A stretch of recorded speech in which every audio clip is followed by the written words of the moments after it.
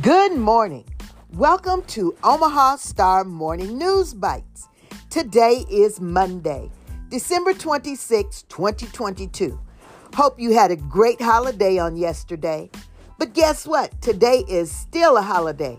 So no mail service and no banking. And if you're lucky, no work for you.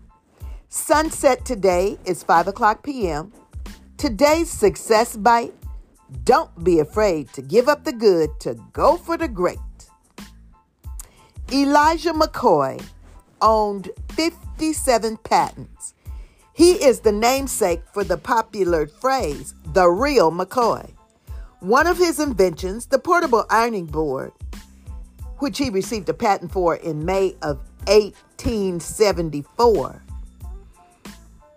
was created because his wife was tired of ironing on uneven surfaces.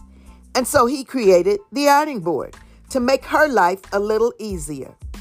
McCoy is also the man behind another major invention, the lawn sprinkler. Thank you to the real McCoy. The Omaha Star Morning News Bytes is a 7-day-a-week podcast. You need a subscription to the Omaha Star newspaper, www.theomahastar.com. I am Terry T.D. Sanders, publisher of the Omaha Star newspaper.